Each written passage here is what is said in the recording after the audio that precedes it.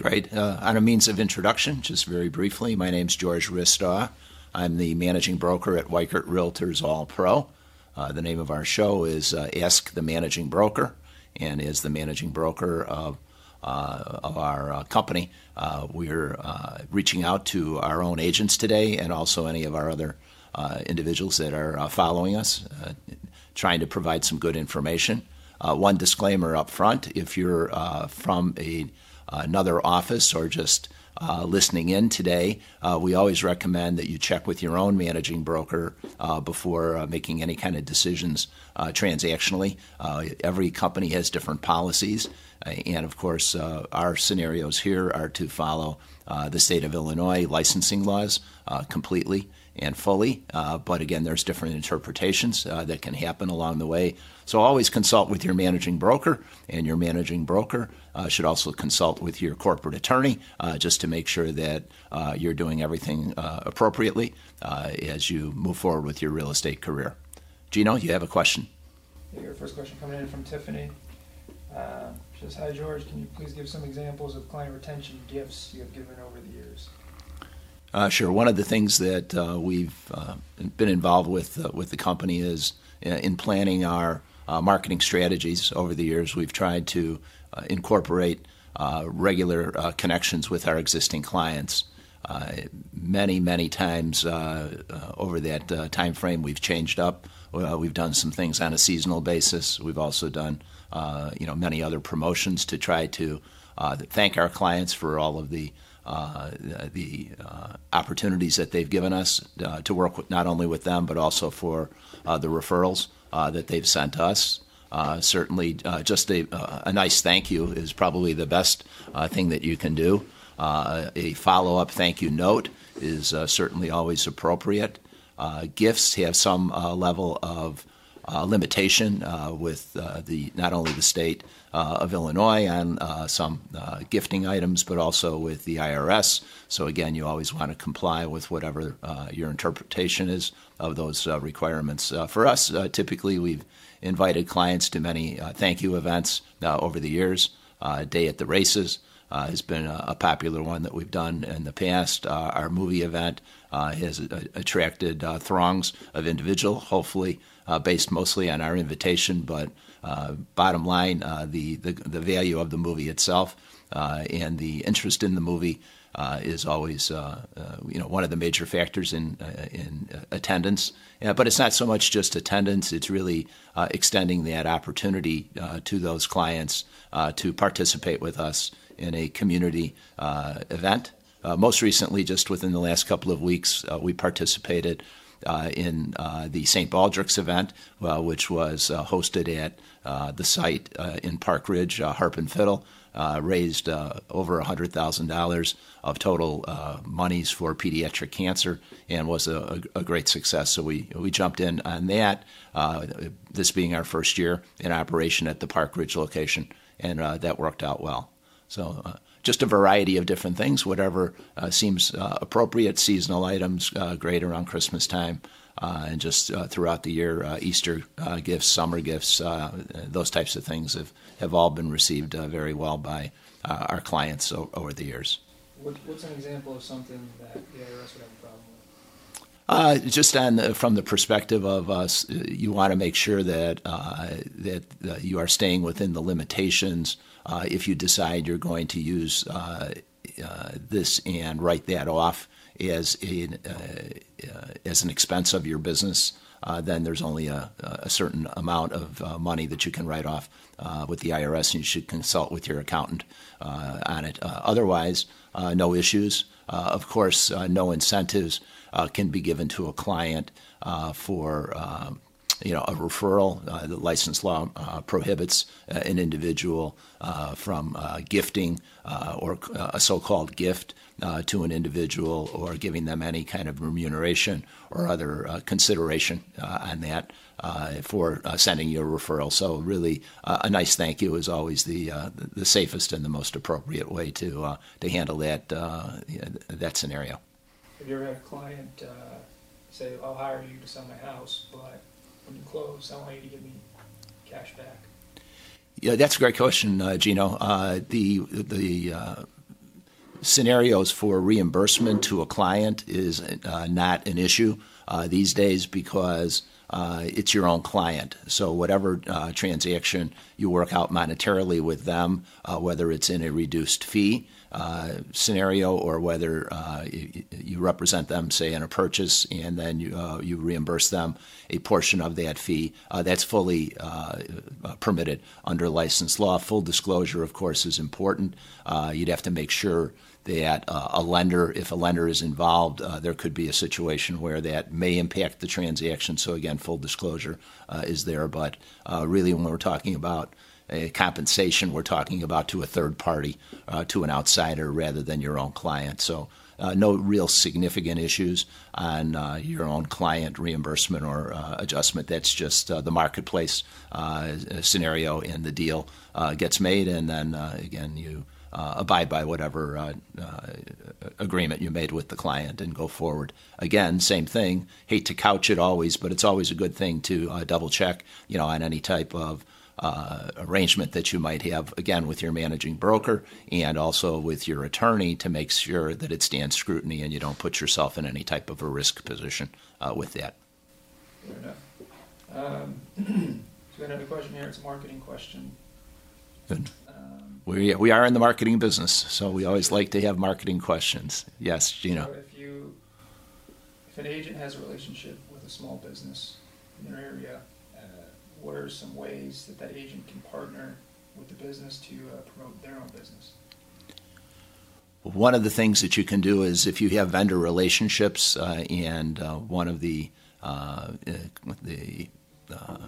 benefits of that is to try to work with individuals that might be able to make recommendations of your services there, and that could be often the trades are really a good source for that opportunity, and that could be, for example, working with the local plumber, the local carpenter, the local electrician, painter, landscaper. These are all great sources because we are in the business of helping people buy homes and selling homes for individuals, and certainly those other individuals are also in the same business, generally speaking.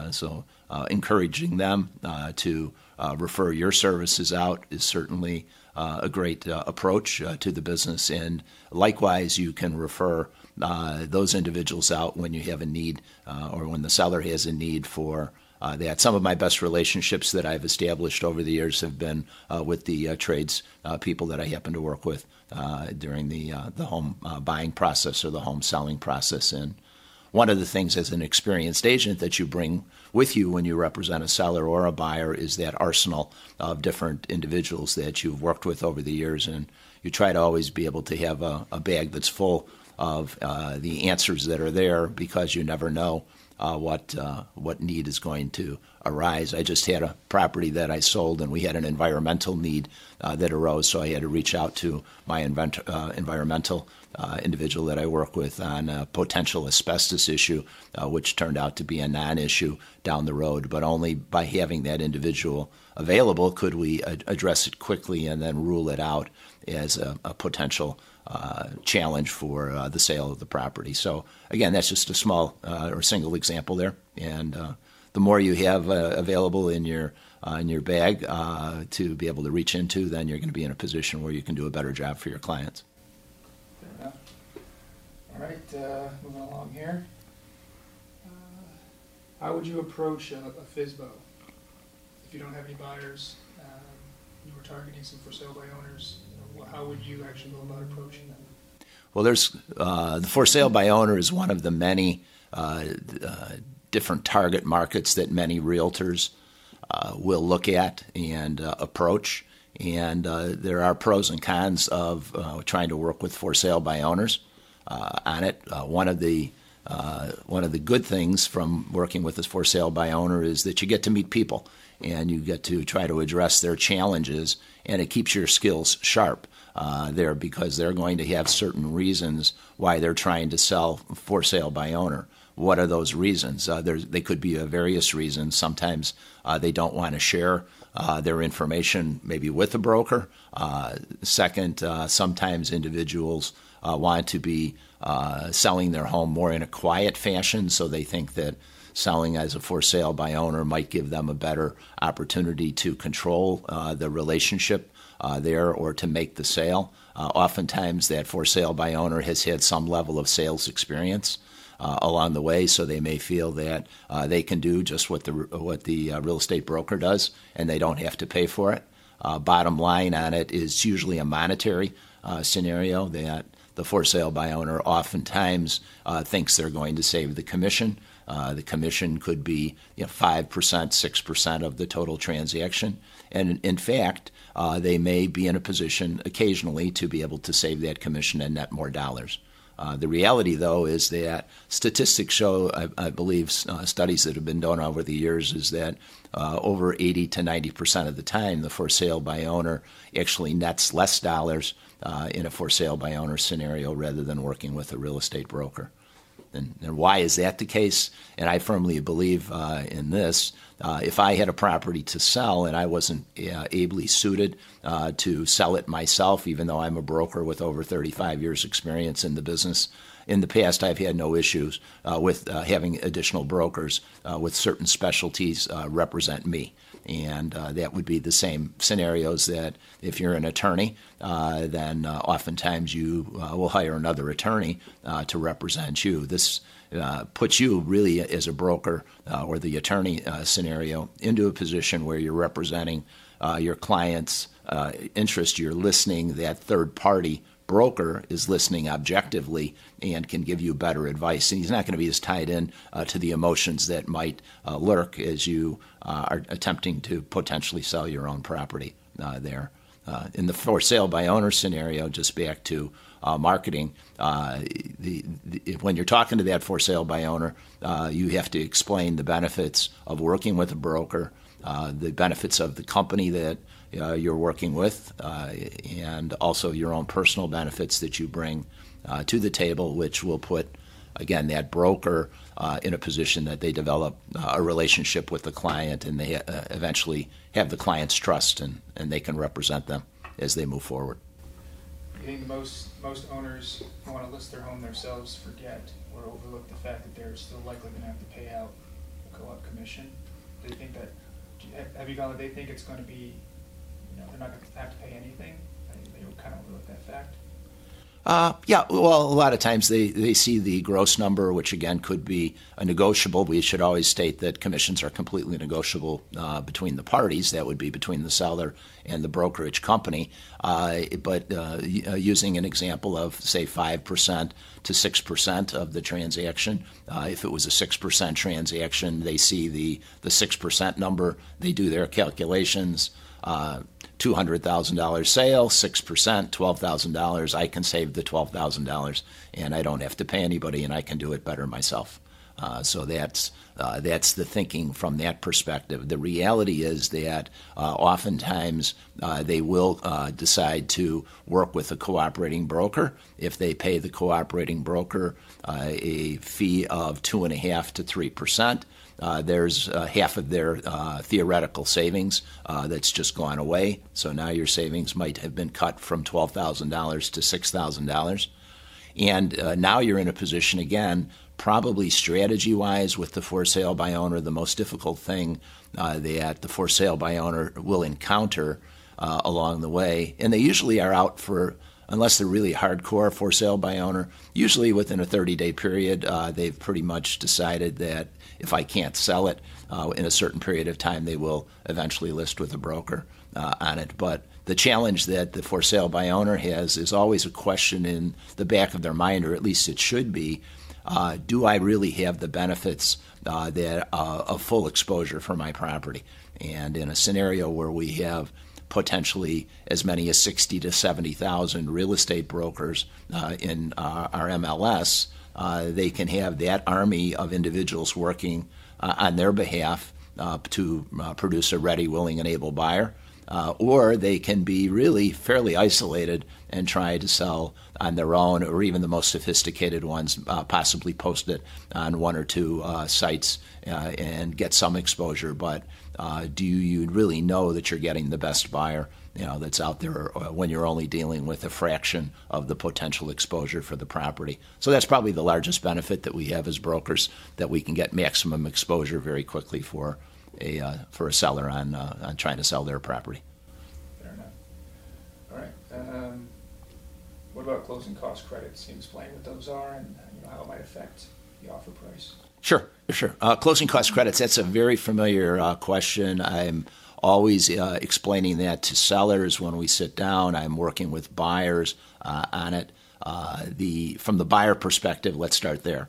The buyer may want to make a purchase but have a limited amount of dollars available for a down payment and also for closing costs available. And that's just part of the necessary evil of purchasing real estate, is that it's going to cost some money and someone has to pay for that along the way. In that same example that we just discussed before, say the $200,000 sale, if a buyer works with an FHA purchase, they're going to typically need about 3.5% down, and that's about $7,000 for the down payment.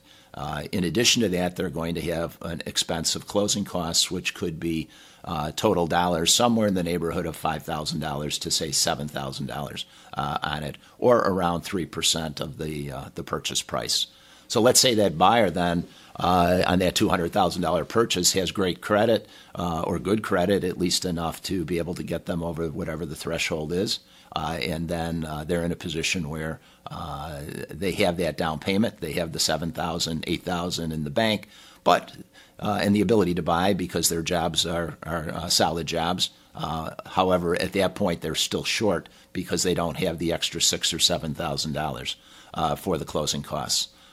Or they might need that money or want to hold on to that money to do some renovations of the property once they get inside. And what's the way that we overcome that? The way that we overcome that is that if we're representing the purchaser, then we go to that seller eventually when we prepare an offer on behalf of the purchaser, and we ask that seller, hey, can we get a closing cost credit in the amount of X amount of dollars? And again, the typical threshold of around 3%, we ask the seller to contribute $6,000 at the time of closing, and then that, in essence, covers the buyer for their closing costs. So two options. Buyer has $7,000 under that scenario and gets $6,000 back from the seller at closing, or the buyer has $13,000 or $14,000 that they need to close the deal. On an economic basis, purely looking at it, there's a lot more individuals that are out there that have $7,000 than have $14,000, and therefore that's why the closing cost credit has become a very popular tool to get first-time buyers, especially into properties along the way. Now, one of the pitfalls to watch out for, though, in the closing cost credit is to remember that the property must appraise out at the top number. So whatever the negotiated price is on it, so let's say it's that $200,000 example, and let's say that the client offers the $200,000 and asks for a 3% credit. So the net dollars in that transaction then turn out to be $194,000 net dollars to the seller. So that's their real money that they're getting because, again, they're subsidizing that purchase by adding in or giving at the time of the closing to the buyer that $6,000. So ultimately, the seller's real number on a $200,000 offer is $194,000, and if that's an acceptable offer to the seller, then they move forward with the individual transaction. The property, however, must appraise at that top number again. So if the property is artificially boosted in price to cover the closing cost credit, that may be a trip hazard that you would encounter 3 or 4 weeks into the transaction when it actually becomes time for that financing portion of the deal to be completed. Fair enough. But at the end of the day, it's just another tool that we can use to get the deal done in certain circumstances. Absolutely, and it's a very practical tool because it is fully permitted under all lending guidelines. Again, it needs to be fully disclosed so everyone, including the lender, knows exactly what's going on with the transaction, and it's become very, very commonplace of late as we proceed with getting our transactions done, with a higher percentage of transactions over the last several years being low down payment transactions. That's one of the things that's been driving the lower end of the marketplace, is to get qualified individuals in, get them the opportunity to own a home early in the game, take advantage of the not only the tax write-offs but the long-term appreciation that's out there in the marketplace. And certainly this is one of the tools that many successful realtors have used along the way. You just have to make sure, again, that you know the potential pitfalls and that you're working with a real strong lender relationship so that the pre-approval letter that you might have has worked that into the transaction, and no surprises late in the game, all of this done up front. Now you can be on firm ground when you go to the seller if you're representing the buyer, and you can feel assured that you're going to be able to put together whatever you're putting down on paper. All right, moving along. Another question here. Good. Seems like a really good response for our first show, Gino. Yeah, it definitely is. Okay. We got plenty going on here in the comment section. What is an escalation clause, and when might you use it? An escalation clause is a clause that's really come into play in the last 5 to 10 years in the marketplace. And in essence, what it says is that, well, if a broker submits that, they'll say, well, my offer is this amount of dollars. However, I will increase my offer by X amount of dollars over another bid or another offer, and my client is really interested in the property. So there are pluses and minuses with escalation clauses. Some offices use them extensively. Other offices use them in a much more limited fashion. My personal opinion is that I'm obviously an old school guy, and I've done business without the escalation clause. It probably has its place when you're trying to represent a buyer and get a deal done. From the listing perspective, as a broker that sees offers that come in that may have escalation clauses, it does create some issues along the way, because you could have multiple offers that come in also carrying escalation clauses, and now the scenarios are, well, my offer, I'll pay this amount over the price. The other party says, I'll pay this amount over the price. It's a moving target, sometimes much more difficult to define. It does create potentially some appraisal issues down the road in an overbidding situation, because you may commit to someone with an escalation clause, and then later the pricing gets somewhat over where real value is, and that could create a problem at a later point. So there's some issues then with escalation clauses that can pop up along the way. They do have their role. One of the challenges that I have with escalation clauses is the privacy aspects of the transaction, because many times the escalation clause requires the broker to submit the offer from another party to verify, in fact, so we'll pay more, but you have to prove it to us that you have another contract there. To me, that creates certain potential privacy issues that could be there, because I don't know completely if I have the authorization to release all of that information, along the line. So don't want to really brush through that, but always good to check in with your managing broker. On this one, you probably need your corporate attorney's opinion on it to make sure that if you put that in, you're handling it again in the proper fashion along the way. All right. Moving along once again.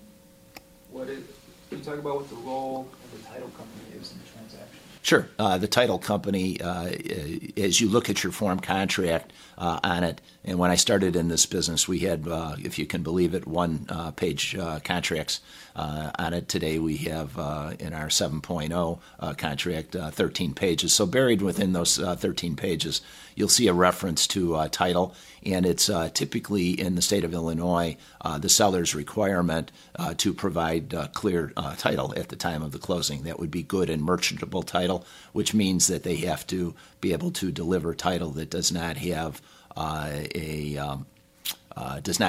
liens on the property, does not have any judgments, does not have any other challenges that would affect the individual's ability to own this property. And so what the title company does, and again, it's probably a good question, and I might be a little more in detail here than typical, is as many of my brokers that work in our company know that my background is a legal background, and I had legal training and did attend law school and did practice law, specifically in the real estate field quite a few years ago, but had the opportunity to represent buyers and sellers in that time frame. So these are the kind of questions that I used to get all the time at the closing table. And on the title side, flipping back to your earlier question, ultimately the title company itself will insure that title.